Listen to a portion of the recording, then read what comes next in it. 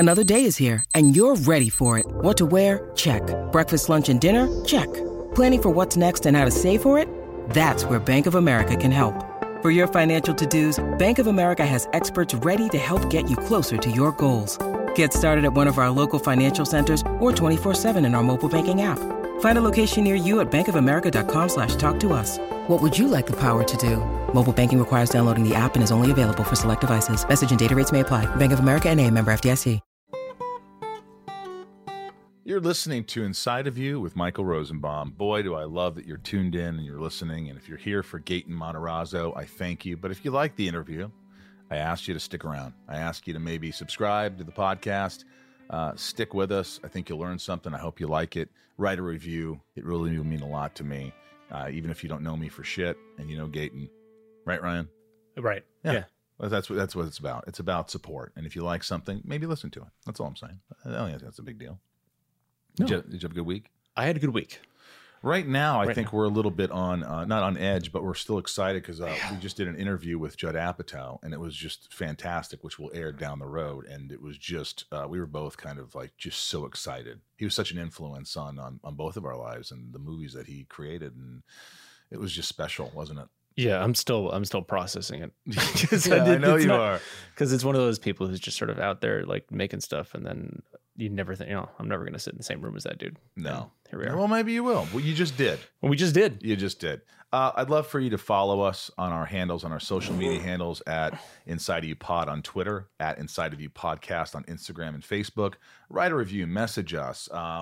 We also have the Inside of You online store. You can get Smallville signed lunch boxes from me or me and Welling. You can get autographed pictures of Lex or Inside of You mugs, Inside of You tumblers. So many cool things. Also, the band, my band Sunspin, is playing March 5th. That's the Saturday. Is that what March 5th is on your phone? March 5th, we are playing two shows, right? Two shows Saturday, 2 p.m. and 6 p.m. Pacific Standard Time. We play covers, we play originals. It's a lot of fun. There's prizes, there's Zooms. Please show up. Just go to sunspin.com, look for the link that takes you to Stage It, or go to stageit.com and type in Sunspin. You could also get a Zoom with us on sunspin.com. And it means a lot. And also, lastly, if you want to join Patreon, patrons save the show. They really give back to the show. So if you enjoy it, you want to give something back, go to patreon.com/insideofyou. That's patreon.com/insideofyou. And there's different, what do you call them? Tiers. Anyway, that's really all I have to say. I'm very excited. I think the show, we've been getting some great guests, Ryan, and some fun interviews, and I hope that you guys are liking it, doing my damnedest. I hope, I thank you for listening to the show and spending your hour with us. Yeah. You know? And Gaten was great too. This is a good one. He was great. Talk about an open person. He just really, I thought he'd be a little guarded. I thought he was mature beyond his years. Oh my God. I mean, way more mature than I am. I mean, this guy, he's not only talented, but he's, it was a very fun interview. And I thank Gaten Matarazzo from Stranger Things. And why don't we just do it? Let's get inside of Gaten Matarazzo. It's my point of view. You're listening to Inside of You with Michael Rosenbaum.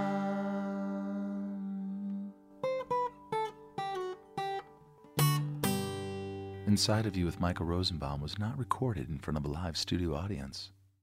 What is this background, man? I love it. This is the tapestry in my room. It's a Grateful Dead tapestry. Hold on a second. Are you a Grateful Dead fan? I'm a poser. I'm not. That's the thing. I want to be, very much so. I got to get into them a little bit more, but I just saw this at this shop in Ocean City, and it was trippy and cool.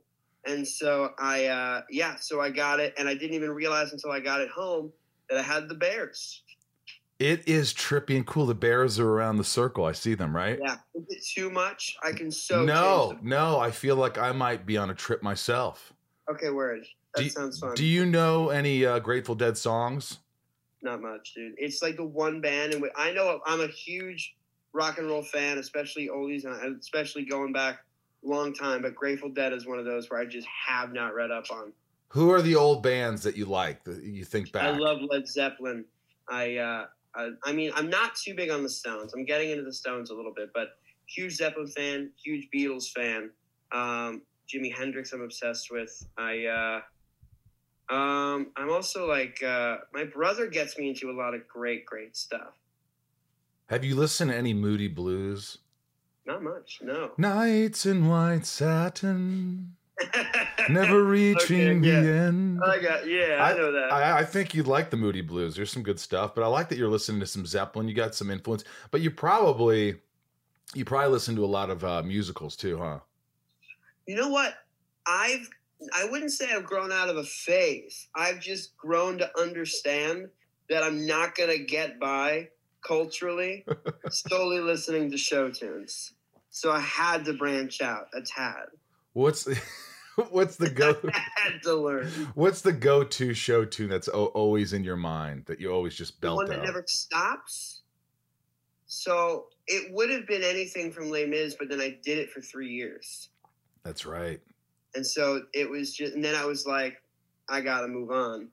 Right. I gotta move on.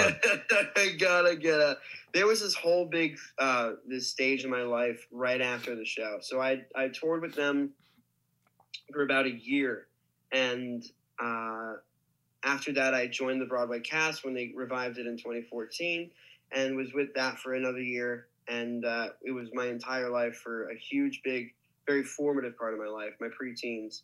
And it was for another year, maybe 2 after that, in which it was still every day of my life.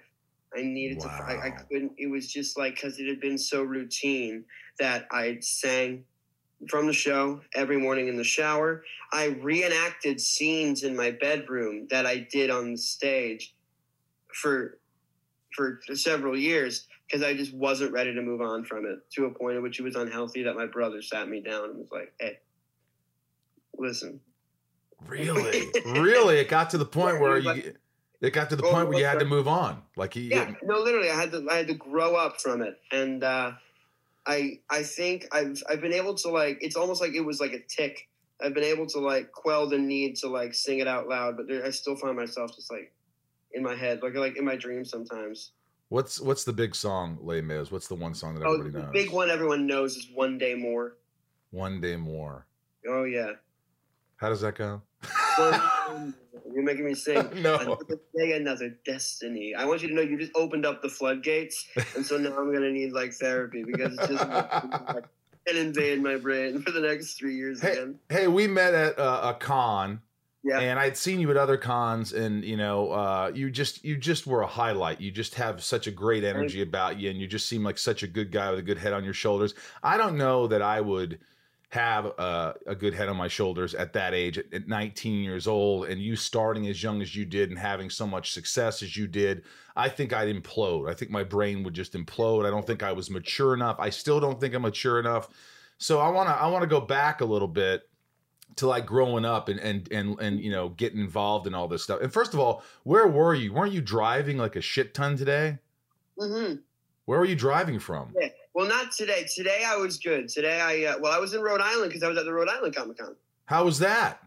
It was great. It's such a good show. It always is a really, really good show. Were any of the guys there? The other guys? I was only one of the only guys. I was the only person from Stranger Things there. You know what it was? It was a really big con for the Cobra Kai group. Really? Yeah, a lot of them were there. Most of the principal cast happened to be at that con there, which is really great. They're a great group of guys. That shit blew up, didn't it? Do you watch it? Crazy. I've seen the first 2 seasons. I've been, not for lack of, like, wanting to see the third. I just, for some reason, like, it's hard for me to, like, keep up with shows, like, when there's a big break between seasons and stuff, which is the same thing that's going on with mine. But there's a big break between seasons, and anytime it comes out, I just forget to watch. And so, but the minute I start season 3, I'm gonna tear it apart. Yeah. So why did you drive to Rhode Island Comic-Con? Why didn't you fly? Well, I'm in Jersey, and so it was about a 5.5 hour drive. That's a stretch. It was only probably about, like, 5 hours. Going up there was rough, but I like driving better when I can. Yeah. It's easier just to put your luggage in the car. It's true. You don't have to deal with people. PSA, genuinely, it's easier to just go. And honestly, my dad starts driving for this one before I did. So when he got in the car, I could just leave. So you guys drive together. He drives you? Well, yeah, he's with us. We'll alternate up there. It's always best when he's ends up being there. Sometimes my mom comes. My dad's always better at those shows. She'll admit it herself. It's not her scene. But I had a whole big group coming with me this time to Rhode Island. Really? All your friends?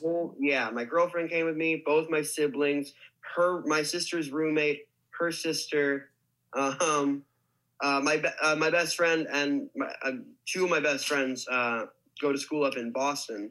And so they took the trip down to Providence to hang out at the con too for the day. What do they do? What do they do while you're at the con? Do they like to experience it with you, or do they kind of F off and do their own thing?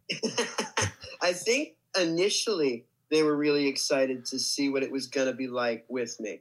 But the thing is like, it's not too exciting for people just hanging out with me to be by the table. Because for the majority of the day, I'm sitting at the table signing and taking pictures for those waiting in the line. So I don't really have time to go and enjoy the con. And at Rhode Island, they had this big room down on it was in a big hockey stadium at the Dunkin' Donuts Center in Providence. And we were on the ice. They had set up everything over top the ice in the center of the arena and set up all the lines and stuff out there. So it was frigid, first off. But also, it was nowhere near the rest of the con. So they just said, fuck this. I'm going and doing fun stuff. They didn't even stay for the con. They went out to Providence. And my sister went to bars out in Providence and just enjoyed the city. But it was great. It was a good time because that night I was able to go spend time with them. And so you don't get offended if they leave? No, I completely understand it. I wouldn't want them to stay. They'd just be standing there. Yeah. Doing absolutely nothing. Do you notice how that always happens when you're filming? People are like, I'm so excited. I want to come on the Stranger Things set. And then they come on and then they're like, you're still filming the same fucking scene for 5 hours straight. Literally. But we never get that. I'm never allowed to bring people on set. You're not? At least I don't think. I've been told that it's super under wraps. No one's allowed on set. No one's there. And then sometimes somebody will have someone on set and it's confusing because I'm like, I thought you told me I couldn't. But yeah, no, it's always boring. It's monotonous. Right. For sure. For those who aren't doing it. It's great for me. I love doing what I do. I love working on that set. But nobody would want to go and just it's a long day. It's like a 13-hour day doing the same scene over and over again. Now that you're over 18, they can keep you as long as they want, can't they? As long as they want. And they do it. they do it. Yeah, that's their favorite thing in the world. What now? Tell me about you grew up in where? You were not Connecticut. I was born in Mystic, Connecticut. Mystic, actually. Connecticut. Yeah, it's a great little town. A lot of people from the New England area probably know where it's at. Go down there a lot. The Drawbridge and Mystic Village, all that jazz. My mom's from there. My mom's originally from there, but I've lived in New Jersey my whole life. Really? Yeah, my dad is from there originally. My dad's from here. I say there. I'm in Jersey now.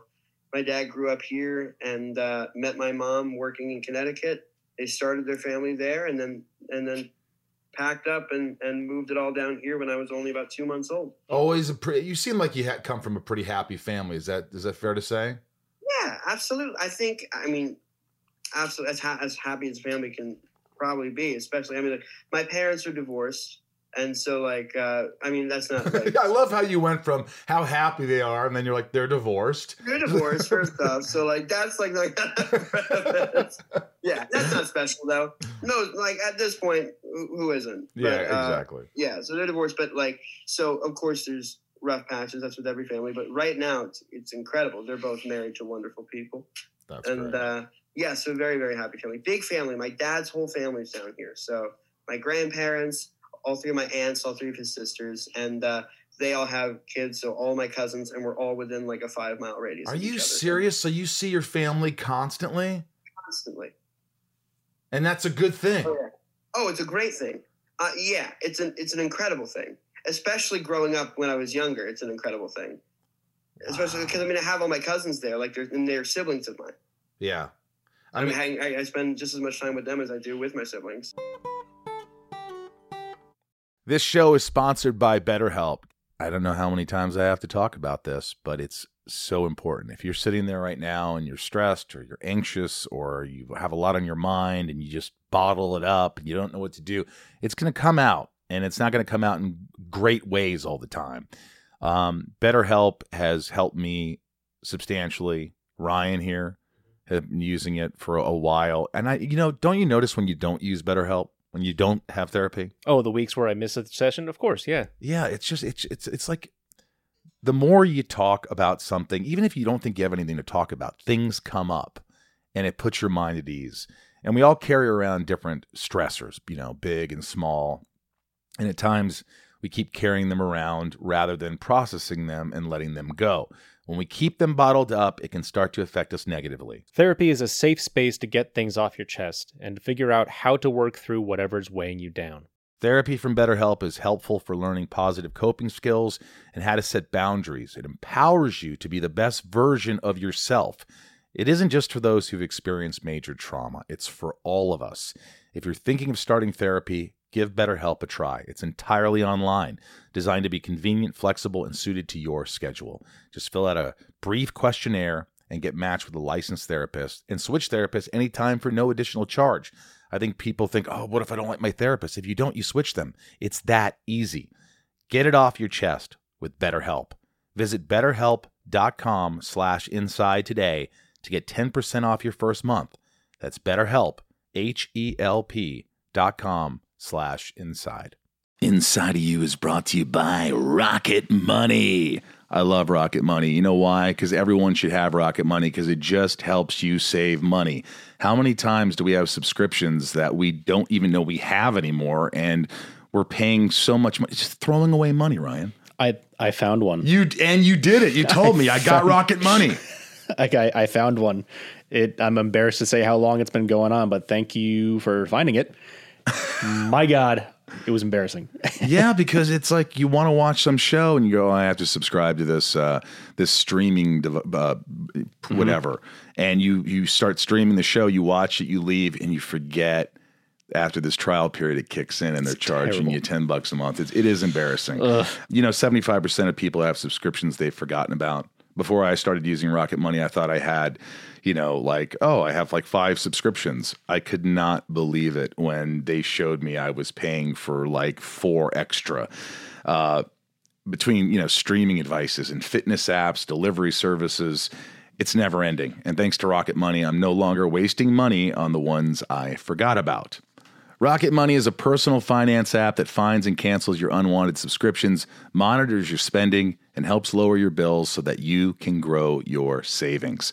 Rocket Money has over 5 million users and has saved a total of $500 million in canceled subscriptions, saving members up to $740 a year when using all of the app's features. Rocket Money will even try to negotiate lowering your bills for you by up to 20%. All you have to do is submit a picture of your bill, and Rocket Money takes care of the rest. They'll deal with the customer service for you. And I like that. Stop wasting money on things you don't use. Cancel your unwanted subscriptions by going to rocketmoney.com/inside.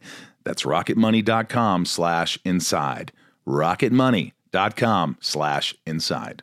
Inside of You is brought to you by Neurohacker, Qualia Senolytic. Let me tell you something. If you haven't tried this, you are missing out. I just sent this to my mom.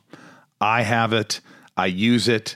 It's a product that they weren't even my sponsor when I was using this. And I was like, wow, why do I have more focus or energy? Why do I feel better? Why do I feel different? It's because I take Qualia Senolytic, Neurohacker. Look, if someone would have told me, Ryan, that there are science-backed ingredients that could help me feel 15 years younger in a matter of months, I wouldn't have believed it. But I tried Qualia Senolytic, and the rest is history. As we age, everyone accumulates senescent cells in their body. Senescent cells may cause symptoms of aging, such as aches and discomfort, slow workout recoveries, sluggish mental and physical energy associated with that middle-aged feeling.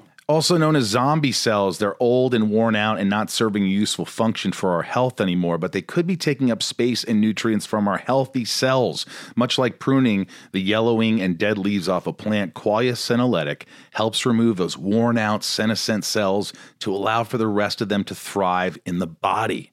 And You just take it 2 days a month. The formula is non-GMO, vegan, gluten-free, and the ingredients are meant to complement one another, factoring in the combined effect of all the ingredients together. And Neurohacker Qualia Senolytic has a 100-day money-back guarantee. I have more energy. I feel younger. I'm more productive. I will tell you that. I'm more productive, and I feel like I have, I'm more enthusiastic about my life. I definitely feel that. And for me, the aches and pains are lessened by this. So that is a real important thing for me. Help resist aging at the cellular level, folks. Try Qualia Senolytic. Go to neurohacker.com/inside. Neurohacker, NEUROHACKER. Neurohacker.com/inside. For up to $100 off, and use code INSIDE at checkout for an additional 15% off. That's neurohacker.com/inside for an extra 15% off your purchase. So, did you know at an early age that you wanted to be a performer? I mean, obviously you started very young. Sure. I don't know if I wanted to be a performer. I certainly was a performer from a very young age. Why is that? I was just a riot. There was always stories. That's what my grandfather always used to say to me. He goes, Yeah. "You're a riot. You're a riot, Mike." Exactly. No, but I just throughout like the entirety of my young years, my sister was always into music. My mom was into musical theater, was a performer when she was in high school and college, and traveled with actually like a church group and went like overseas, like went to like Ukraine. I didn't even know about this until like 3 weeks ago. Like she went to Ukraine and Croatia and sang like Christian music for kids out over there for like a church group. I'm like, when's the last time you went to church? I didn't know you went with like a missionary group to go perform. I didn't even know any of this until really recently. So it was in the blood early on to be performed. When did they know you could sing or dance? When was that? Were you always singing songs throughout the day? Yeah, that's actually a funny story. I was gonna say I guess I just always had, but I remember them telling me that this is gonna make me seem so young. Which you are. You're young. Yeah, You're a young guy. It's probably gonna make you feel like super old. I'm super old, so I'm already there. I'm already there. My first song that I ever learned, I was like 1 or 2 years old in the car, was "She Will Be Loved" by Maroon 5. When songs about Jane. I am old. I'm fucking old. We're all old if you're listening out there. It's an old album. It's an old album at this point. It's almost 20 years old. 20 years old. So you were listening to Maroon 5. Maroon 5, songs about Jane, which is still an incredible. I love that album. But "She Will Be Loved," and just because of the chorus, you know how he goes up on "She Will Be Loved," all that stuff. Yeah. Yeah, that was my favorite thing for some reason. Anytime he went up during the chorus. And so I'd do it. And apparently, I just was able to stay on pitch with him. And they said, "Wow, look at that."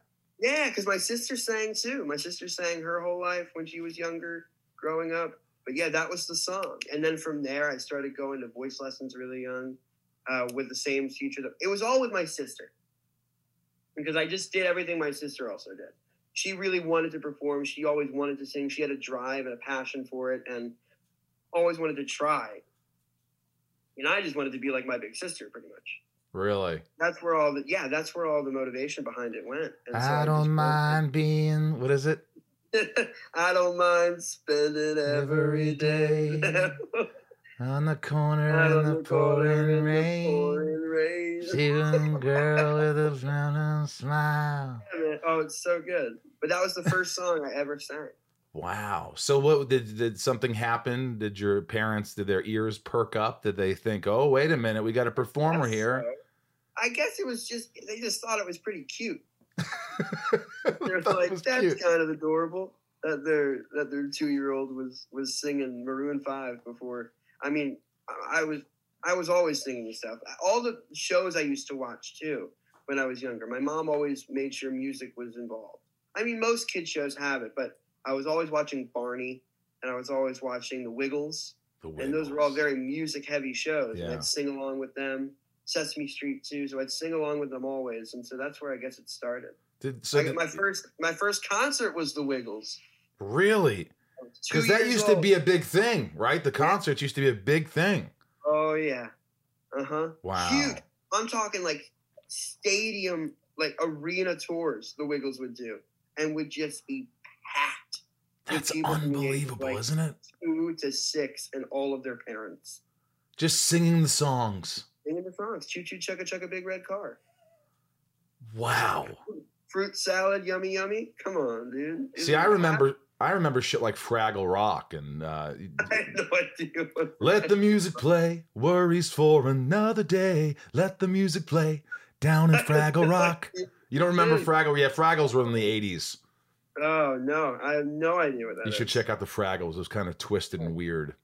That's something that I guess I never really learned much about was like old like 80s kid stuff. Like I've always like, because I've been told like the biggest thing we get with the show is did you have to do your homework? Did you have to study 80s pop culture, music, movies? And what's your answer? No. No. Because I already knew all of it. Because my parents, I mean, they like any songs they play in the radio, they'd be playing that stuff. They'd show me the movies that they loved when they were kids. Like I always compare, like people always ask, like they're baffled that we might have an understanding of what the 80s were like. But the people who were in the 80s, they love to talk about the fact that they're from the 80s already. So that's true. It's not, they're a very proud bunch. What movies do you love from the 80s that you went back and watched and go, wow, this holds up? I'm sure Back to the Future. I mean, all the classics, but that's everything. Those are the movies that like define the generation. I want to get down to like the nitty gritty stuff and like find like really weird niche movies that were like I still haven't. Of course, Back to the Future, Goonies, Stand by Me, E.T. I'm trying to think of some other good ones. I mean, Never Ending Story. That's always great. The Never Ending Story. With the song, yeah.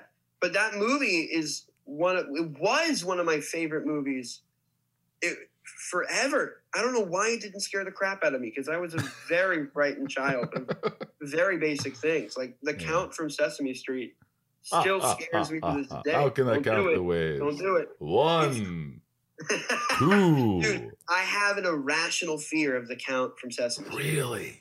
Because I had a nightmare about him when I was 5. What was the nightmare? Just him creeping out? I remember it like it was yesterday. So I was walking through this castle. Dark, deep. It was deep. It was damp. It was dark. There was like little torches lining the walls. But for some reason, I was with Elmo. Oh, boy. And we were walking through this castle. And he's like, we got to go in this room now. I was like, I don't want to go in that room, Elmo. And he was like, well, there's no way out of this castle unless you go through there. And so we went in, and it was almost like a little theater with like a curtain where a puppet show would be. Like the curtains would move, and then you'd see the puppets pop up, and then they do like the puppet show. You know what I'm talking about? Creepy. But there he was. The Count just popped up, and he was doing like this weird spell, and he was counting his shit and stuff. What was he counting? I don't know. I was 5. It was a nightmare I had when I was 5, and he did like a weird spell, and there was mist and there was fog, and then the animatronic from the Build-A-Bear workshops came out of nowhere and was chasing me. God. I'm still scared of that guy now because of it. And seriously, it was a recurring dream it could have been like a week, but it also could have been like 2 years of my life. It's like, like stuff like from that far back, like you bury. Is it because your parents were letting you watch horror movies at 5 years old? Just random. No, the Count from Sesame Street is what scared me. That's what got me going. Like that's what really set me off.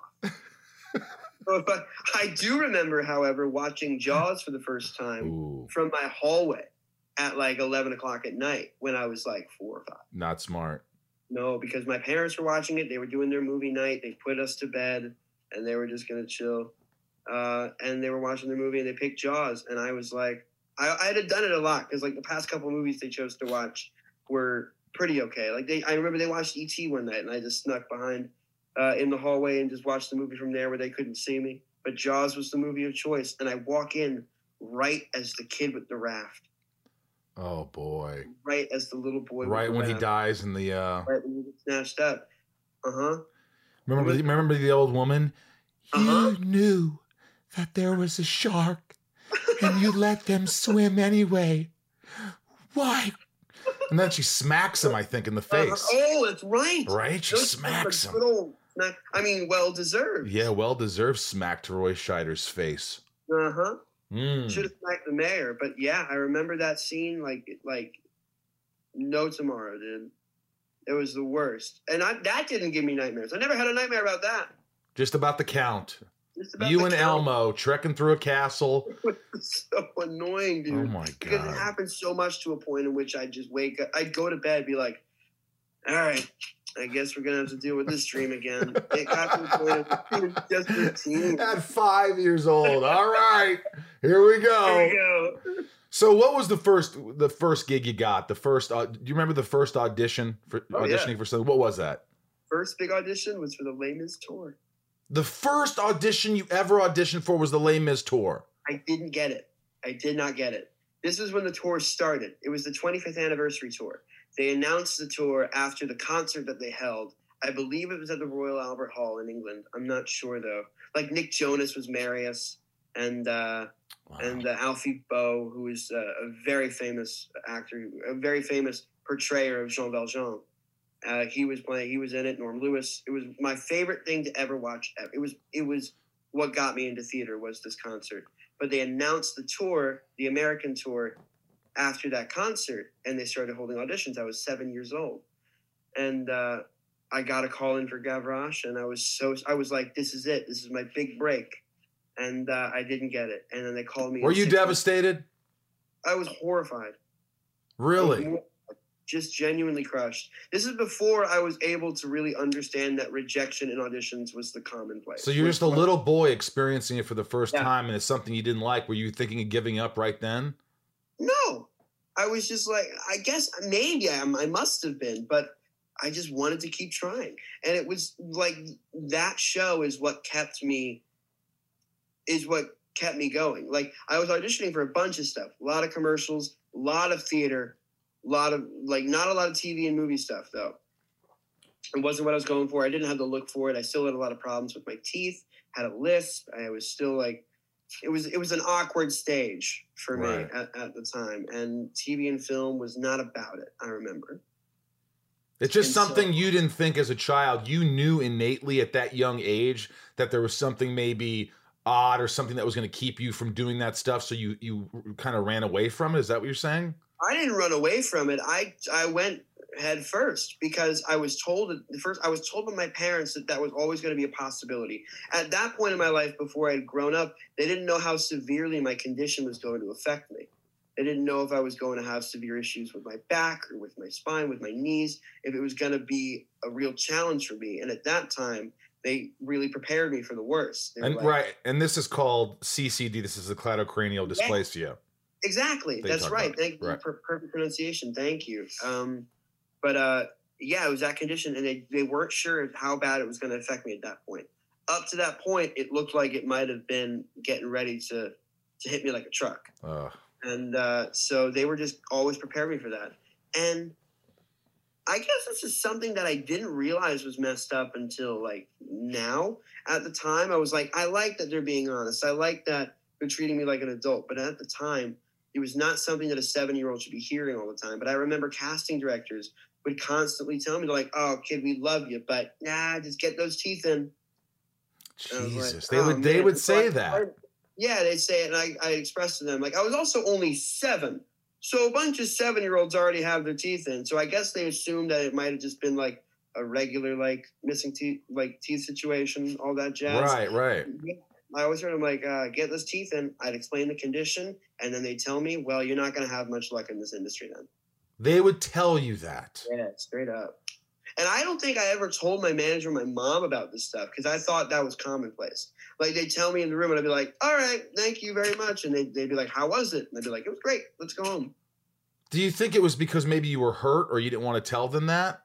No, Or you maybe just I didn't- was hurt. Maybe it was something I suppressed, but honestly, it was something I was so used to hearing and dealing with by Jeez. myself. I heard it so much. I knew I was so aware of it to a point in which I was maybe numb to the idea of being offended by it. Wow. Weirdly, Yeah. I think it's helped me more than it hasn't. Unless like later down the road, like I'm gonna have some weird anxiety awakening. Where, like, No. I'm like, oh crap, I've been suppressing that. But you kept forging ahead. You forged ahead, and then what happened? Because of Les Mis. I forged it because of Les Mis. I'm like, I know they're going to call me back because the tour's still going on. They called me back every single time, just waiting for me to get taller. That's what they always said. It was like, get taller. So how often would they call you? Every 3 months? Every like 3 months, like 6 weeks to 3 months. Yeah. How tall are you, Gaten? Yeah, they'd call me at every single time, and then I'd do the same thing over and over again. I'd sing the same song. That was the song of my choice. I'd sing the material that they'd send me, and then they'd call me in for the callback. I'd go in for the final callback. I was always in for the final callback. Like I was always down to the wire, and then it always came back to me that I was too short. Oh. And then the final, and in the meantime, I was still working. I got my first job on Broadway in Priscilla, Queen of the Desert, right? Which is a wonderful show. It was a great show to be in at such a young age too. But at this, I'm still working around this stuff, hoping for Les Mis above all else. At the same time that this is all going on, so I had my Broadway debut in Priscilla, Queen of the Desert, which was a great show. Very thankful for it. It's a comedy musical. It's a comedy drag jukebox musical. Because it was a movie. Yeah, it's a great movie. Yeah, it's a great movie. And they made a 70s jukebox musical out of it. Wow. And it was a lot of fun. I got to play the lead character's son, who was in a little bit more of the musical than he was in the movie. And you fell in love. You fell in love with theater. Oh, instantly. That was my passion. I remember I'd go out the stage door and sign, and people would ask me, they're like, are you ever thinking about doing film one day? I said, absolutely not. And they said, why? I said, because we have to get it right the first time. Wow. I swear to God. That's pretty genius. How old are you when you said that? 8? I was 9 years old. 9 years old. You got to get it right the first take. How brilliant is that? Right. Was such a cocky little shit. Oh, I remember that was just the worst. Were you popular in school, or were you kind of a nerd group? Like, how? Because I was a kind of like an outcast, not an outcast, but just I didn't belong anywhere. I kind of was the shortest kid in my school. It's weird. It was a weird dynamic because there weren't a lot of theater kids in elementary school. Like most kids don't branch off into the theater kid world until they get to like middle school and high school, where there's like theater programs where you go and they're like, come do the show. And then they're like, I guess I'll try it. And then they're like, oh, I love this. But I was already a theater kid before that was a thing for kids, because I was already doing it. I was in elementary school. I was already going. I was listening to show tunes. So like, what's that? I'm like, it's from a musical. Like, what musical? I was like, well, let me tell you. That was my favorite thing. But no, I had a great group of friends. As I say group, I had a great select number of friends who always had my back, who I never felt judged by. People I went to dance class with. That did not continue, by the way. Did not continue dancing. Why is that? Why is that? I was terrible at it. It's so bad. But isn't it freeing? Isn't it just freeing to dance? No. It was... It did not feel like that, no. But yeah, I had a great group of friends who made me feel accepted, but also I didn't feel like I had time for that. Not that I felt like I was above it. Maybe I did. I was a cocky little asshole at that point. But I just felt like it wasn't necessary to worry about it because I was working at the time for so long, and I would try to explain it to people. They'd be like, "Why do you leave school a little bit early?" I'm like, "I'm going to the city. I do a show up there." I'm like, "Why?" I'm like, I didn't even think about it myself. They're like, "Why do you do that?" I'm like, "I don't know. It's fun." That's all I thought. And I was like, "It's a job. That's cool." And they're like, "No, it's not a job." I was like, "Yeah, they pay me." And they were like, "Yeah, but it's not a job. You're 9. You're singing. How is that a job?" Exactly. And so I always took great offense to that. I was like, "It is a job. And you don't respect it enough." But what was always good is that I had friends who were also doing the shows with me. I had kids who were my age who were going through the same thing. And did you really love doing the show? Because there seems to be this theme when you're at a younger age, and I've talked about this before, it seems like you don't care as much. You just kind of do it. You don't get really nervous. You just, and then the older you get, you start thinking about shit. It gets in your head and you start getting nervous at a later age. That's what happened to me. But like, yeah. So you were kind of a free spirit and didn't care? How old were you when you worked on your first project? I probably, in high school, but it was different. I started when I was like 17, like 16 doing plays. And young. That's still young. I was a lot more fearless though, back then. Yeah. For sure. Absolutely. And you were fearless? Absolutely. That's the thing is like, I didn't comprehend exactly what I was doing, especially going out on a Broadway stage. Everybody's right there, staring right at you, face to face. There's no screen. There's no curtain. It's right there. And people kept telling me, they're like, are you okay? Are you okay? And I didn't know what they meant. I was like, what do you mean? Yeah, I did this in rehearsal for 3 weeks. I'm fine. I don't know why. Like, the only difference is that now there's people there. That's the only difference. And I was already so comfortable with that. And I ran. There were nerves, of course, but I remember they weren't the nerves that I have now. Like, back then, the nerves were just like, I can't wait. Let's get out there. I'm so excited. And I remember like so we have a guardian who works backstage who's there to like watch the kids, and she like works through like the union and stuff, the equity union, making sure that kids are being treated nicely and all that jazz. And you have super like, it's like basically a babysitter who makes sure that like you go out there on get out on your cues at time, get in costume, you're being treated correctly, doing your homework, all that jazz. It's a rough job. Wrangling you bastards, yeah. Wrangling, little wranglers, child wranglers is what they call wranglers. That was the actual name until they changed it. Really? I'm not fucking with you. That's the name. It was child wranglers, and that's the most. And I wish they didn't change it because that's the most accurate description of what that job entailed. Yeah, it was just wrangling this group of theater kids, 9-year-old theater kids. Oy vey. Oh man. But I remember I was like so jazzed that I was about to run out there before my cue. She's like, give it a second. Wait. I was like, I just remember going. And then the minute I was out there, I got a big, big cheer, which was rare. I got a big, big cheer, and I didn't know why. I mean, it was my Broadway debut, and so they put that in the playbill that I was having my Broadway debut that night. And then it wasn't until after the show I heard that the only people cheering was the like 100 people that were just there in my group to see me in the show that night. Wow. Like there were so many tickets were sold that night just from my family that went out there to go see me in that show. And I knew that. And that's why I was not scared. I never performed for them like at the house. So they were like, get up and sing for us. I'd be like, no. But them being there was like the hug that I needed. Did they love you? Did they think you were phenomenal? I don't know. Maybe. Even if they didn't, they were like, Even if they didn't, they were like, you were great. You're 9. You're like, let's go get some ice cream and pizza. Seriously, my grandfather was absolutely shitting a brick. Why is that? Why is he nervous for you? He was nervous for you. Petrified for me. Like all he would say, he wouldn't say it to me. He never said it to me, but to everyone. He's like, what if he freezes? What if he gets out there and he just freezes?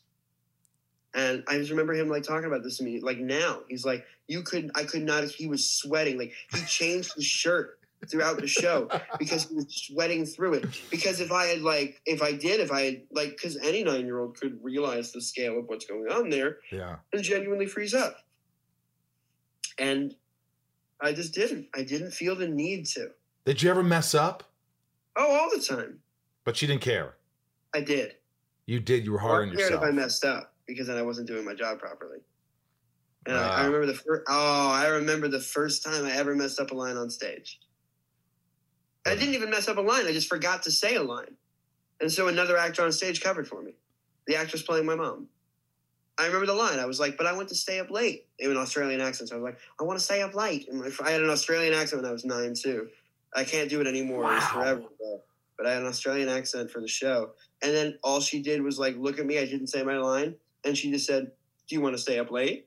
That's exactly how she recovered it for me. It was perfect. Really necessary. I went back in my dressing room and I cried for 2 hours. Are you serious? I cried till the end of the show. It was already like all my stuff had finished. I had one song. I was singing my song. My eyes were puffy from crying like earlier before that. I went home on the bus ride home. I cried the whole way. Oh, you were so hard on yourself. I was just like, I'm fired. My mom's like, you're not fired. Calm down. When you need mealtime inspiration, it's worth shopping Kroger, where you'll find over 30,000 mouth-watering choices that excite your inner foodie. And no matter what tasty choice you make, you'll enjoy our everyday low prices, plus extra ways to save, like digital coupons worth over $600 each week. You can also save up to $1 off per gallon at the pump with fuel points. More savings and more inspiring flavors make shopping Kroger worth it every time. Kroger, fresh for everyone. Fuel restrictions apply. What's up, everyone? It's Reality Steve, your number one source for all things Bachelor Nation and reality TV. Every day, I'm giving you the behind-the-scenes juice and your info on all your Bachelor Nation stories, and also interviewing some of your favorite reality stars. My name has been synonymous with spoilers, but I'm so much more than that. Give me a listen. The Reality Steve Podcast, part of the Believe Network. Just search BLEAV on YouTube or wherever you listen. So from the kid who was going out signing autographs saying, I never want to do theater or I never want to do movies. Look what we do on one take that, they don't do it. Then you start to transition. What was the big transition to that? And how did that come about? Stranger Things. That was the first thing you really auditioned for? That was like a TV show or a movie? Well, I did one episode of The Blacklist on NBC. Right. Yeah, it's great. It was a really fun role. I played this brainwashed 9-year-old boy who had been living in a cult and who had been being raised in like a cult in the woods, who had been cast out. So the gist of the episode was there was like this cult. The men in the cult were required to take 3 wives. And because it was a small community, there were too many boys to girls. There were more boys than there were girls. And so the marriages in which one man would have 3 wives, it was not going to work out because there weren't enough people. So the gist of the show was this episode, there was a ceremony every year where the oldest son of a family, once they reached the age of 12, would be celebrated. And like, this is like 9-10-year-old kids. They would be like practically like molested. Oh. They would feast, and then they would strip them naked and throw them out in the woods in the middle of January. And assuming they would die, assuming that they were going to go out into the woods and they would die and they wouldn't have to worry about them. This is your first performance on TV? This is my first TV performance. So, so they assumed that they would die out there. But what happened was one of the boys was able to survive long enough to wait until the other boys went out and were cast out, and he took them under his wing, continued the practices of the cult out in the woods, collecting all the boys that were being cast out until they eventually plotted to go back and kill all of them. And they were successful in doing so. And it's a cool episode, and my character was a 9-year-old potential suicide bomber who drove a van out onto the freeway full of explosives with the button ready to go, saying the only cure for corruption is disruption, over and over and over again. And it was dirty. It was like covered in grime, and it was like a hostage negotiation. Like if I hit the button, everybody on the highway was going to be blown to smithereens. And so this really nice lady, like one of the lead characters in the show, talked me out of it, reunited me with my mom. And the information I gave them enough to go and infiltrate the cult and stuff like that. And your parents allowed you to do this. Oh, it was great. It was awesome. Because all I said was that one line over and over again. I just had to play a crazy kid. It was awesome. Wow. And that was the only TV experience I had before doing Stranger Things. And what was a Stranger Things audition? Like, did you even like your agent just said, hey, there's this show that they're doing Stranger Things, or how did that come about? It was such a random basic audition. Just a random basic audition. It wasn't special. There's this thing, Stranger Things, and they want you to audition for it. It wasn't called Stranger Things. It was called Montauk. It was a show that was called Montauk. It was going to take place on Montauk, Long Island. That was always the goal. It was based off of a real place called Camp Hero. Right. Yeah, it was this government facility that was supposedly it was like a radio tower type thing. It was like for like communications and radio communications for the military. And there were rumors that there were a lot of weird, shady government experiments going on. And so they based their show off of that. And it's the same thing. Hawkins Lab is just based off of Camp Hero. And isn't Camp Hero still there? Yeah, it is. You can go see it. You're not allowed in, but you can go up to it. And people have gone underground and have seen and heard some weird shit. Really? Yeah, like animal carcasses scattered around the like edge of the facility, but to like a alarming extent. Like dozens and dozens of like animals just like all scattered around the like premises. This is creepy shit. I don't know. Like chasms that are full of water at this point. Everything's flooded out. It's on Montauk. So anytime something flooded, they didn't go in there to clean it out because it was an abandoned building. So it's waist high water. People go in and like try and find the facility and see what's in there. But like rumors of strange noises, rumors of like buildings being like rooms being uncovered that like had like chairs with like straps on them. Why would they have chairs with straps? So it's no wonder why they made this series based loosely on this kind of thing. It makes sense. Yeah, I took the job thinking it was going to film in Long Island, 3 hours from my house. It was going to be a mini series. I was going to be in like 3 or 4 episodes. And then I signed on, and they were like, so change of plans. It's going to film in North Carolina. And then a month later, they were like, change of plans. It's going to film in Atlanta, Georgia. Were you confident in the audition? Did you know your lines inside out? Did you? No. Come on. I know. It's one of the only auditions in which I had 2 other ones that week. I was like razzled. My mom wakes me up that morning. She's like, you ready for this tape? We got to go up to the city. I'm like, oh my God, I completely forgot about this one. And so I'm memorizing my lines as I'm going up to the city. I have nothing. I know none of it. And I'm freaking out. But also I was like, I had 2 this week. I'm like, this one, I mean, maybe it'll be fine. I'll be good. I go up there. I have the sides in my hand, which I always hated doing. And I was literally looking down at the sides as I was forgetting lines. You can see the audition. They released the audition tapes of all the kids for like their first tape. And you can see me looking down at my sides because I don't know my lines. And I have no idea why but like they told me to like, the minute you sent that tape in, we needed you in the show. I was like, that's the dumbest thing I've ever heard in my entire life. It was one of the worst auditions I've ever done. Isn't that something that it's just you. It's just your personality. It's something about you that they just gravitate towards. When I say you, it's like the proverbial you. It's like me or that guy. Or when they walk in, that's the guy. I'm like, but that guy didn't give a good. It doesn't matter. That's the guy. It was weird. What was your worst audition? Do you remember? Oh, I auditioned for this thing called The Gray with Liam Neeson, and The Gray, I think it was called, or The Gray Wolf, or whatever it was called. But I remember the guy who cast me in a couple of movies like Pool Hall Junkies, and like he cast me in Urban Legend and some other stuff. And I went in there. I was so bad that I stopped myself and I said, I'm terrible. And he goes, no, it's fine. I go, no. I go, John Papsadera, great casting director. I said, oh, great. I got to go home. I got to go home, man. I got to work on this. This is terrible. I didn't work on it. And he goes, hey man, Rosie, I love you. Go on. And I left. But I was dreadful. I couldn't go on. It was just like, it wasn't reading. It wasn't like glancing at your lines. It was this. It was like floundering. It was just me going blah blah blah blah blah, and occasional eye contact.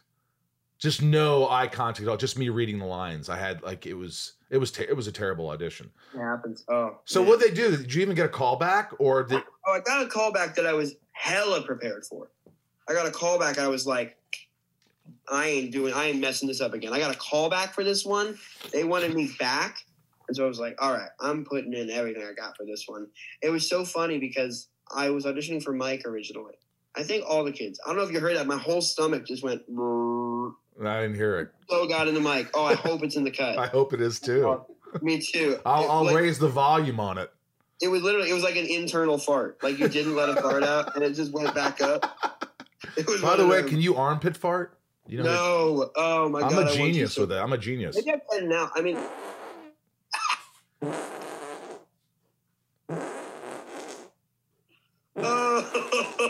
There you go. My brother can leg fart. Oh, I could leg fart too, but they're not as long. They're like, Yeah. yeah. No, it's a little like squirts. Yeah. Do you know that people are listening right now saying Gayton is way more mature than Rosenbaum? Rosenbaum's armpit farting, and he's interviewing a 19-year-old. Uh-huh. He's been upstaged completely. Oh yeah. I wish I could. What was I talking about? You were saying you got the call back and you were hella prepared and you killed it. No, I didn't say I killed it. I was prepared though. Right. And it was fun. I was auditioning for Mike originally. Right. That was most kids were, I think, probably at that point. It was either Mike or Will. Dustin really hadn't been written all that much. The whole I remember in the dummy sides, Lucas, his big shtick was that he was like obsessed with going out with Nancy, like Mike's older sister. Right. I remember like that. Either it was Dustin or Lucas, but I remember like Lucas had this biggest crush on Nancy, and that was like the driving force behind the dummy sides. I know they never really wanted to go with it, but they just needed like audition material. Right. And I remember after I went in for the callback that I was up for Mike or Lucas or Dustin, or it was like some weird like lost in translation like type stuff. But for some reason, I thought that I was going in for Lucas. Really? I had the sides for Lucas. They did the scene from Stand By Me where Corey Feldman's character, I'm going to rip your head off and shit down your neck. He's at the fence and he's screaming at the guy in the junkyard. That was the Lucas sides that they picked. Wow. And we did that scene. And I was so ready to play that part. I'm like, he's serious and he's got an edge to him and he's committed and he's like ruthless. He's like really cool, tough guy character. And then they were like, and then they called me back and they're like, no. Sorry, we want you for Dustin. And like, I remember we were like pissed about it. We were like, oh man. Really? We didn't think it was a big part. We heard it was we thought it was like a recurring guest character. That he wasn't going to be in much, that he was a pretty fun character to play, but wasn't like pivotal to the story or anything. And they're like, no, yeah, you're coming in for Dustin. So then they had the final callback, had me read for Dustin in LA after they. Did you meet with other actors? Did you mix and match? A little, like a very small amount. This happened in LA. Right. I was only by myself for the first two auditions, I remember. And I went to LA and I met Finn. And we were in the room together. We were in like the waiting room and his leg is bouncing and I'm biting my nails. But the thing is, especially when you're younger, we might've been going over the same part. We weren't, but like we could have been.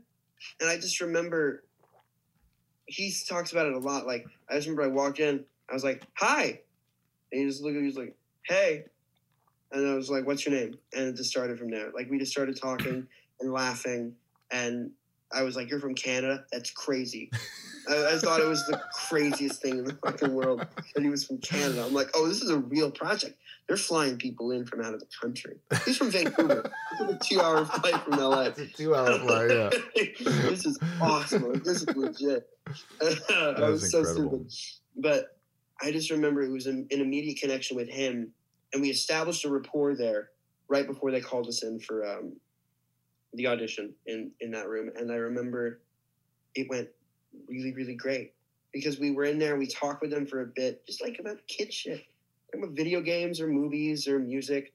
Finn was always such a big movie buff, was always into the classics, was always like asking like what camera they were using to film the audition. Oh my gosh, really? Yes, always has been and still is. It's still so like, that's what I love watching Finn on set. Because he's always so invested in everything that's going around, not just in what he's doing, which is always incredible, but of like how the set is running and like what the directors are doing, what the DPs are doing, what cameras they have that year. I know so much of like camera lingo solely because of talking with Finn. So he's really interested. He's probably going to be a writer director when he gets older. He's going to be an absolutely incredible director. You could just tell. I just know. because he's aware. A lot of actors aren't aware when they're on set. Like you said, he's aware of all the things that are going on. I remember when I was on set, just every day I was like, I could come here and I could just learn my lines and hit my mark and do my job, or I could pay attention and learn about this craft and learn about all the things that go on in filmmaking. And it was like a crash course. It was like, just years and years of learning how it works just by being on set and paying attention. He's always been very aware of that.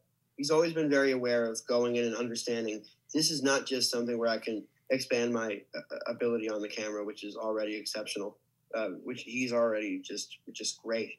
But he goes in understanding that this is an incredible learning experience, an incredible opportunity to know so much more than you might have potentially known when going in to direct your first project. Yeah. Or going in to shoot your first project. Yeah. When you first saw Stranger Things, because like there's one thing you get on set, you get cast, you're like, holy shit, this is great. I'm doing it. You're acting.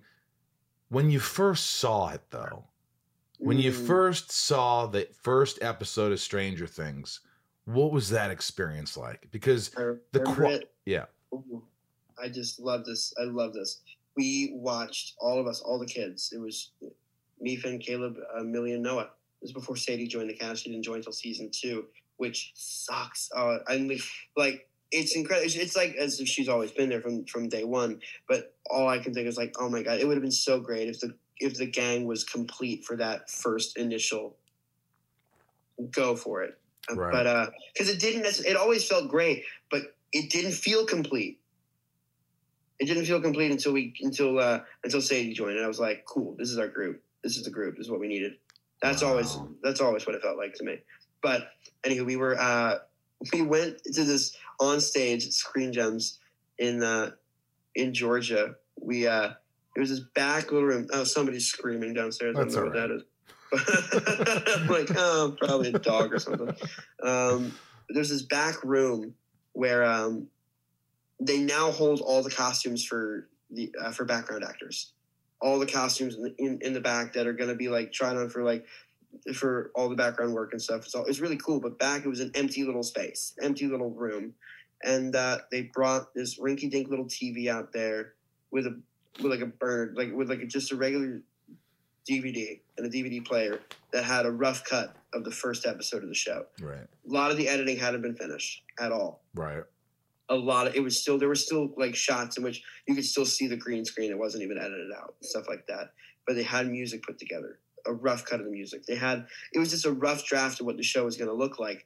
But even they put so much work into that, and all of us were in it. All the cast, the crew, everybody was there on that day, which granted was pretty small at the time. And we just sat down and we watched it. And I just still remember every single moment of it to this day. Blown away. It was 6 years ago. Blown away. 6 years ago at this point. Absolutely blown away. Just like, this is something that like we've contributed to. That's what was so great being so young. At the time, it was just going to school and filming and going to school and filming all at the same time, every single day. It was routine. We were spending so much time with each other, the same kids every single day. So of course we fought. And of course we were, oh man, someone's laughing. I don't hear it. You don't hear it? I do. I think it's my stepmom laughing at the TV or something. I don't even know. But yeah, we'd fight every now and again, and it was getting to a point in which like we were already, it was like, we've been doing this for like 7 months. Let's wrap this shit. Let's go home. Like it was like, because we hadn't seen it. We hadn't seen what we were doing. Right. We've been doing it, and we hadn't gotten any bit of like assurance that this was going to be great. We kept getting told, enjoy it while it lasts, because it's probably not going to get a season 2. And we just watched it and just knew. We were like, okay, we're in good hands. We're safe. This is worthwhile. Awesome. That's feels awesome. Worthwhile. Hey, this is called Shit Talking with Gayton. Oh, I love it. These are my patrons, my lovable patrons who give back a little more to the podcast. Amazing. They're high patrons. Yeah, they're amazing, and they love you, and there's some questions, and just rapid fire. Great. Little Lisa, love Dustin and Steve's friendship. What's your favorite scene between you and Joe Keery? Train Tracks Season 2 Farrah Fawcett hairspray scene, where he tells me what his secret to his hair is, because it's the one scene in which two characters, the first scene I think in the show, where two characters who have nothing in common finally find something in common with each other and realize themselves how arrogant they were being. They didn't like each other at all, solely because of the superficial idea of hanging out with the nerd and also hanging out with the jock. Right. And then they have something in common, and it brings them together in a way that they never thought it would. And it was like a beautiful budding little flower of something very, very fun. I love it. Rozzy, when you sang the Neverending Story theme song, did you see the movie before that? I know you did. Indeed I did. Did you know all the words to it already? No, I didn't remember the song. What are the first words to the song? How's it go again? Turn around. Ryan. Look what you see. Yeah. Ryan's Okay, right here, and Ryan has not missed one episode. He's my engineer. You can't see him. Say hello, Ryan. Oh, Hey, hey, Ryan. Kate, what's up? How you doing? I'm good, man. This is great. Yeah, he loves it. it. He loves you. He loves the show, and I mean, who doesn't love the show? Thank So you had seen the movie. That was your answer, of course. You had seen the movie before you sang it. How much? And you recorded it in a studio, right? You recorded the song in the studio. You recorded the song. No, we sang it live. You sang it live to a track, or No, I think it was a cappella. did you have We just had time to to get- learn it? How long did you have to learn that? So it was super quick. So Gabby, who plays Susie, she's incredible. She's one of my favorite people to ever exist. And I hope she hears me say that. She's the best, seriously. And she's a Broadway kid as well. She was in a very great She show could called sing. Fun Home. An incredible role in an incredible show called Fun Home. Genius musical, incredible. But anyways, so she sings, and being our extra little theater bitch asses, like we made a number out of this. We knew what we needed to sing. We weren't going to sing harmonies or anything, and then we were doing it. And I forget if I had the harmony track or if she did, but I think we were like, one of us want to take the harmony track.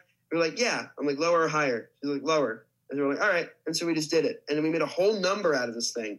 We show up on set to do her side first in her bedroom, where she's singing the song. And I was off camera reading for her and singing the song with her. And they were like, guys, it's great. Tone it down a tad. They're like, this is a literal number. They're like, you gotta remember, like, in this, you haven't done Broadway shows, so you have to done it back. We were pissing our pants, I remember. Oh So my we did all of God. that, and that's where the prep was. Like, she had the hard work because they filmed her stuff first. Right. And then they filmed all of my stuff later that night when the sun went down out on a random field and hill Right. on the lot. And they put blue screens up around the parking lot area so you couldn't see it. And we were like sitting up on like the grass, and she was standing there too. And she sang with me on my end. I don't know if there was a track. I don't think there was. I think we just kept a cappella and just made sure we remembered the tempo. Jeez, I love It was it. great. All right. Yeah, even the studio recording for the album. That's just our live recording from the show. It sounds great. Thank you. Kelly S. Rapid fire. Here we go. How is it working with Robert Englund in the new season of Stranger Things? Oh, Robert's great. He is great. I did Urban Legend with him, and he's just an icon. Very, very cool. He's an icon. He's an icon. Very, very cool. Robert's great. The fact that we got him is awesome. Michelle K. Any pranks from behind the scenes of Stranger Things, and who's responsible for those? Yeah, I remember there was this one prank. It's not my prank. Is it funny now? I don't know if it's funny now. It might be less funny now. It's pretty messed up. But I remember there was one of our crew members who worked in costumes who was getting married very, very soon. This might be season 1 or 2. And she's so excited. Of course, she's about to be married. It's incredible. And Noah and Millie decided to prank call her. And Noah prank called her as Brian, the manager of the venue that her wedding was, telling her that there was a construction issue at the venue and they were going to have to cancel their reservation for her wedding. This is like 2 weeks out of her wedding. So she's And- freaking out. She's crying. She's freaking out. I mean, And if you're gonna prank someone, you got to prank other people in the cast. You can't prank the guy. Literally, this is so. And they remember, like, so Noah can't see it. He's just on the phone on one end, and Millie's in the room, and she's like, goes and she goes, could it. So, and I'm just like, I don't know. I think she took it well. I think afterwards she took it well. Maybe not for like the first day or two. Oh my But I gosh! think now you take it well. But I remember that, and I was like, whoa. So maybe no more pranks on set. Maya P, what are the best and worst things? Good question. Best and worst things about growing up in the public eye? Best thing is that I think I have a general awareness of what should be pretty acceptable behavior for somebody my age. You know what I mean? Like, it's an age where you can make mistakes and should make mistakes, but at least I have a bit of consciousness as to knowing that my actions are going to affect other people. Everybody, this is the case for everybody, but in my case, it's pretty immediate. If I were to do something, it would definitely affect those, and everybody would know about it. Yeah. So it definitely keeps me grounded. But worst part, there's a lack of anonymity. There's a lack of a little bit of fun there, I think, especially being really young. You want to be able to do dumb, stupid teenage shit and deal with it by having your parents ground you rather than have to deal with it with people making a headline that you're just like washed up or something. I feel like that with cell phones and shit too. Just like in general, it's like I didn't grow up with cell phones, so we were able to just do what we wanted and nobody could see. And nowadays everybody's got a phone, so if I'm gonna get up there and act like a jackass, everybody's gonna know about it. Everybody can just record it. And I am a jackass. I am a jackass. Back then it was just stories. Like back then you just hear it's like I remember I was at a bar and like I don't know who like Rob Lowe was there and he was trash or whatever. Like, I don't know. Like, right. Now it's like, don't know if that's true. We have a video of it. Hey, I saw in an interview that, talking about anonymity, but something cool is it true that a bunch of your family and friends started to work at a restaurant and then you got a job at the restaurant while filming Stranger Things? And you did it. Tell us why you did it, because I know you were playing. The story is like you were playing Mario Kart, and they were all the Fallon interview. Yeah. So in the Fallon interview, but I loved it because they were off, working, and you were just by yourself playing Mario Kart over and over and over to the point where you mastered Mario Kart. Yeah, I'm so good at Mario Kart, dude. I'm so good at Mario Kart, and nobody plays Mario Kart anymore. Like, it's not like it's like a popular game. It's not like Smash Brothers. Right. Like everybody like who's my age like is really good at like Smash Brothers and there's like tournaments we have in school, but I was always really good at Mario Kart. But no, it was just this restaurant that was nearby where I lived, and a lot of my friends happened to work there. I attended the restaurant quite frequently because my friends worked there, and this was during the pandemic, and it was an outdoor seating restaurant, so it was open, and it was the only thing that I saw that was going to make me not sit on my ass all summer.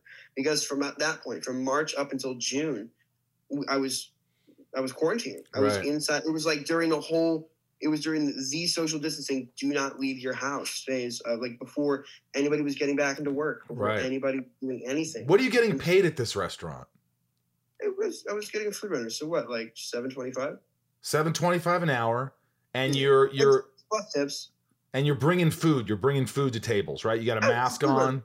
Yeah, so I had like the pullover sleeve masks? Yep. Yeah, I had one of those and a cap. I still have long hair at this point. So I tucked in all the hair into my hat and covered it and put the sleeve over the mask. So the only thing that you saw was my eyes. And I double masked. So I had a mask underneath. I had like a regular two surgical masks underneath and then the sleeve mask on top. Because I still wanted to be conscious about it. I was a lot more, I'm not I come from a really, really small town in Jersey, super, super conservative, and super like at this point, really, really, I guess lax is the nicest word I can say about the situation going on, but super anti-vax area. Yeah. So even back then they were like anytime there was a restaurant that was open, people would just go just to make a point of it. Like, I'm not socially distancing. I'm going to be cool and rebellious. Yeah. So I didn't like to feed into that. So I made sure that I was still very cautious about it. Right. So I really did mask up, and it helped disguise me a little bit. But did they still recognize you just from the eyes? 100%. People have told me that. They said, they're like, I saw you. I was like, cool. And they're like, it was the eyes. I'm like, I'm going to go cry in the bathroom. And I feel weirdly attacked and violated at that. Dude, I saw you. Imagine any person. It could be my brother. It could be my girlfriend. And it's just the eyes. I saw and you. When you walk up and I know it's you. I just recognize your eyes. That's creepy. The scary thing. I've never met you in my life. scariest thing anyone's ever said to me. Hey, do you think this is the? Do you think this could be the last season of Stranger Things? Have they told you anything, or do you think it could be? You're hoping it's not. It would be dumb if it was. It would be dumb if it was the last season. It's for like they're not. They can't say whether or not there's going to be a 5 until season 4 is released. Right. And then they'll know based on ratings, based on how it does, if they're going to want a 5. It's going to do well. Like even if it's not a good season, I think it is. Even if it's not a good season, it's still going to do well because people have been waiting for it for so long. And our fan base is just incredible. Are you excited? Are you excited about the next season? Oh yeah. Oh my gosh. Do you love being on set? You love being on set? You love acting with these guys? I didn't realize how much I took it for granted until season 4, though, because of COVID and everything. We started production March 8th or something, and then closed down March 16th. We had like a week of filming before it shut down for a 2-week hiatus, which ended up being 6 months. And we were devastated. But we got back in September, and I was like, oh my gosh, this almost got like taken away for good. And before, at the time, which I was just like, oh, back to another season. And that's what I took. I was like, not only was I taking it for granted, the experience, but I was taking the learning experience and the job and the love of the crafts. I wasn't taking it seriously as much as I could have. And so I think this season is the one where like a lot of us maybe, but I just felt like it's really where I genuinely tried every single day. Every time I walked in, I was like, this is going to be a good day because I'm going to make it one. That's great. It felt really great. Yeah. And that's why I'm really stoked for this season. I feel like everybody was just putting every bit of their heart and soul into it because maybe that was, it was clear to us that might not have been normal anymore or commonplace. Right. Lastly, are there any like little love connections on set? Has there ever been any? Are there anything like people dating or people flirting or you guys just keep that to yourselves? Not for me. I mean, I've been in a wonderful relationship with my girlfriend for almost 4 years. Wow. She lives here in New Jersey. Yeah, it's great. She's incredible. You've been in a longer relationship than me and you're 19.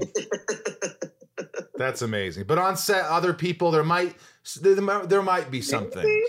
I don't know. I mean, and if it's true and nobody tells me. I mean, Charlie and Natalia have been dating for probably like 4 or 5 years at this point. Wow. Yeah.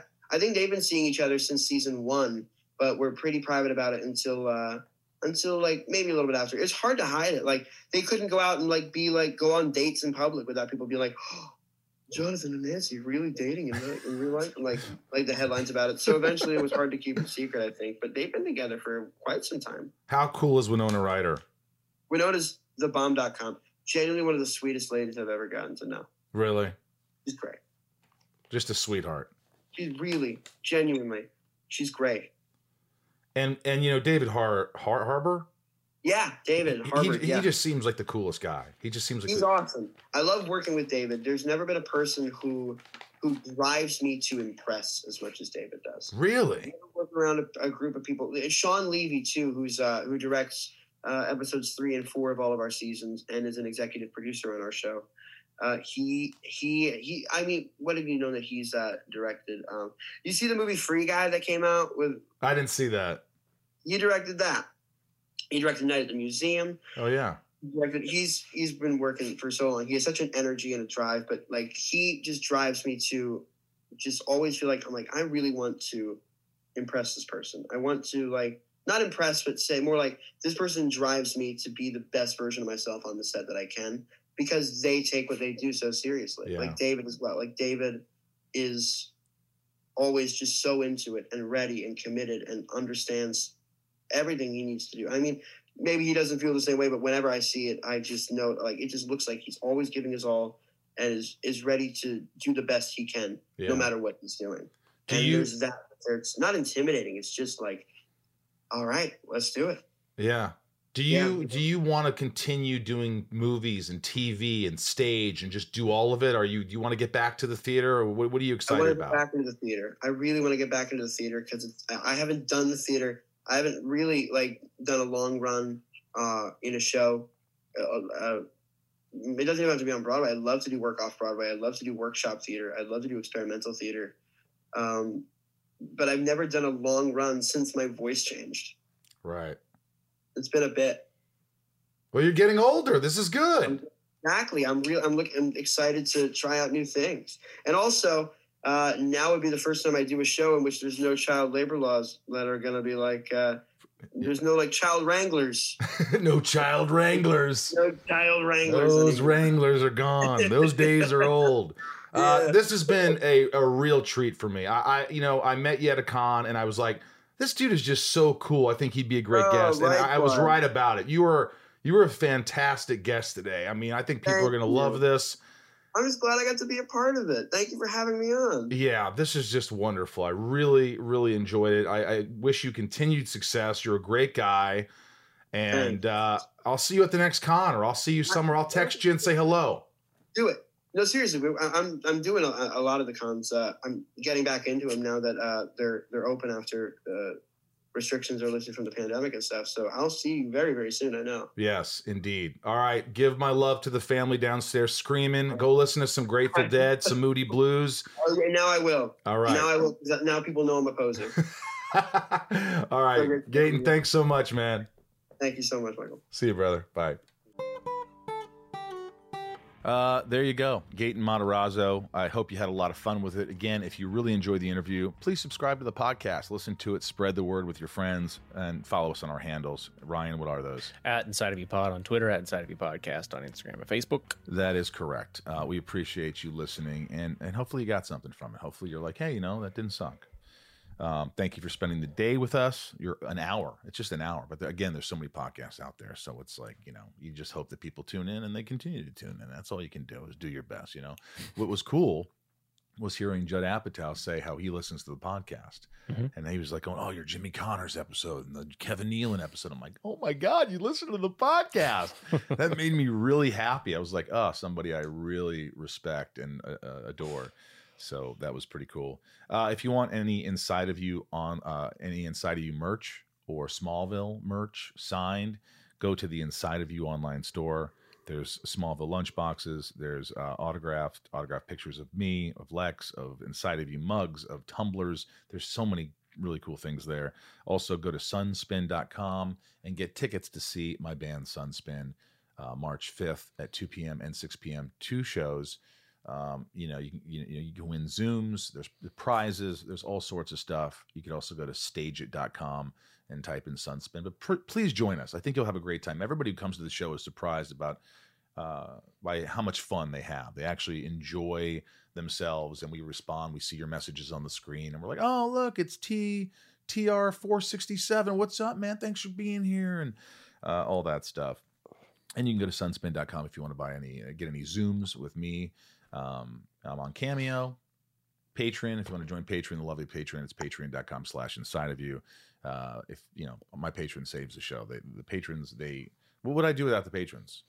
They get to ask questions to the guests. There's different tiers. So check it out if you want to support the podcast. Good questions, patrons. Just by the way.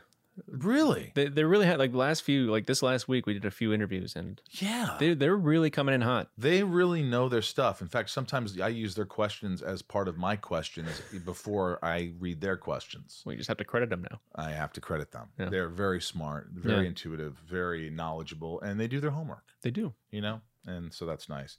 So thank you for listening to the podcast. I really appreciate it. Right now, one of the perks of being a top tier patron, Patron, mm-hmm. is that you get your name read off. And these are supporters. These are the top supporters of the podcast. I'm going to read them off. I think Ryan knows most of them. Let's see. Nancy D. Leah S. Sarah V. Little Lisa Yukiko Jill E. Brian H. Nico P. Robert Robert B. Correct. Jason W. Kristen K. Amelia O. Allison L. Raj C. Joshua D. CJ P. Jennifer N. Stacy L. Jen R. N. P. S. S. Jamal F. Janelle P. what? B. Correct. That's B. what I said. Roger S. Kimberly E. Mike E. Eldon Supremo 99 More Ra Mira Santiago M. Chad D. W.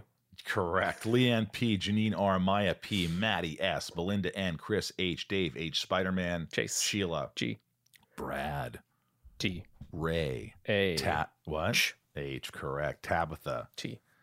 What happened to Tabitha 262? 273? 273, not to be confused. She's no longer with us, but 272. A little shout out to her. All right. Tom N, Liliana A, Michelle K, Talia M, Betsy D, Chad L, Rochelle, Marion, Meg K, Dan N, Angel M, Rhiannon. Rhiannon. C. Corey K, Super.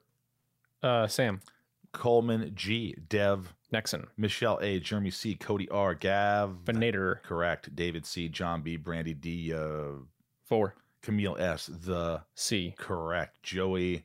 Pants. Joey M, Willie F, Christina E, Adelaide N, Omar I, Lena N, Eugene and Leah, Chris P, Nikki G, Corey, Patricia, Heather L, Jake B, Bobbitt, Ed A. Abol F, Abol Okay. F, Joshua B, Tony G, Sean R, and Megan T. These are the top tiers. These are the people that give back, the patrons that really give back to the show and keep us afloat. And I couldn't do the show without them. So thank you for all your support and love. And we just keep doing this. I think we're over 200 episodes now. I hope to do 200 more, and that's up to you. So if you're listening, continue to listen and get other people to listen to it. From myself, Michael Rosenbaum, in the Hollywood Hills of California. Right, this from the Hollywood Hills of California. Give a little wave to the camera. Bye. We love you guys. Thank you for allowing me to be inside of each and every one of you. And you know what? Just be good to yourselves. Be good to yourselves. Thanks for listening. And be grateful, man. We're all here. We're alive. Let's keep that going. I'll talk to you.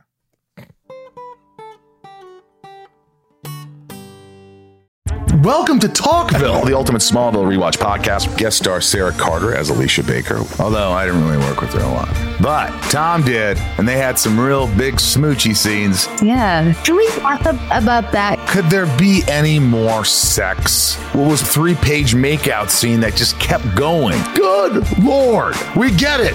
They have chemistry. Jump in now or catch up on any of the past seasons of Talkville on YouTube or wherever you listen.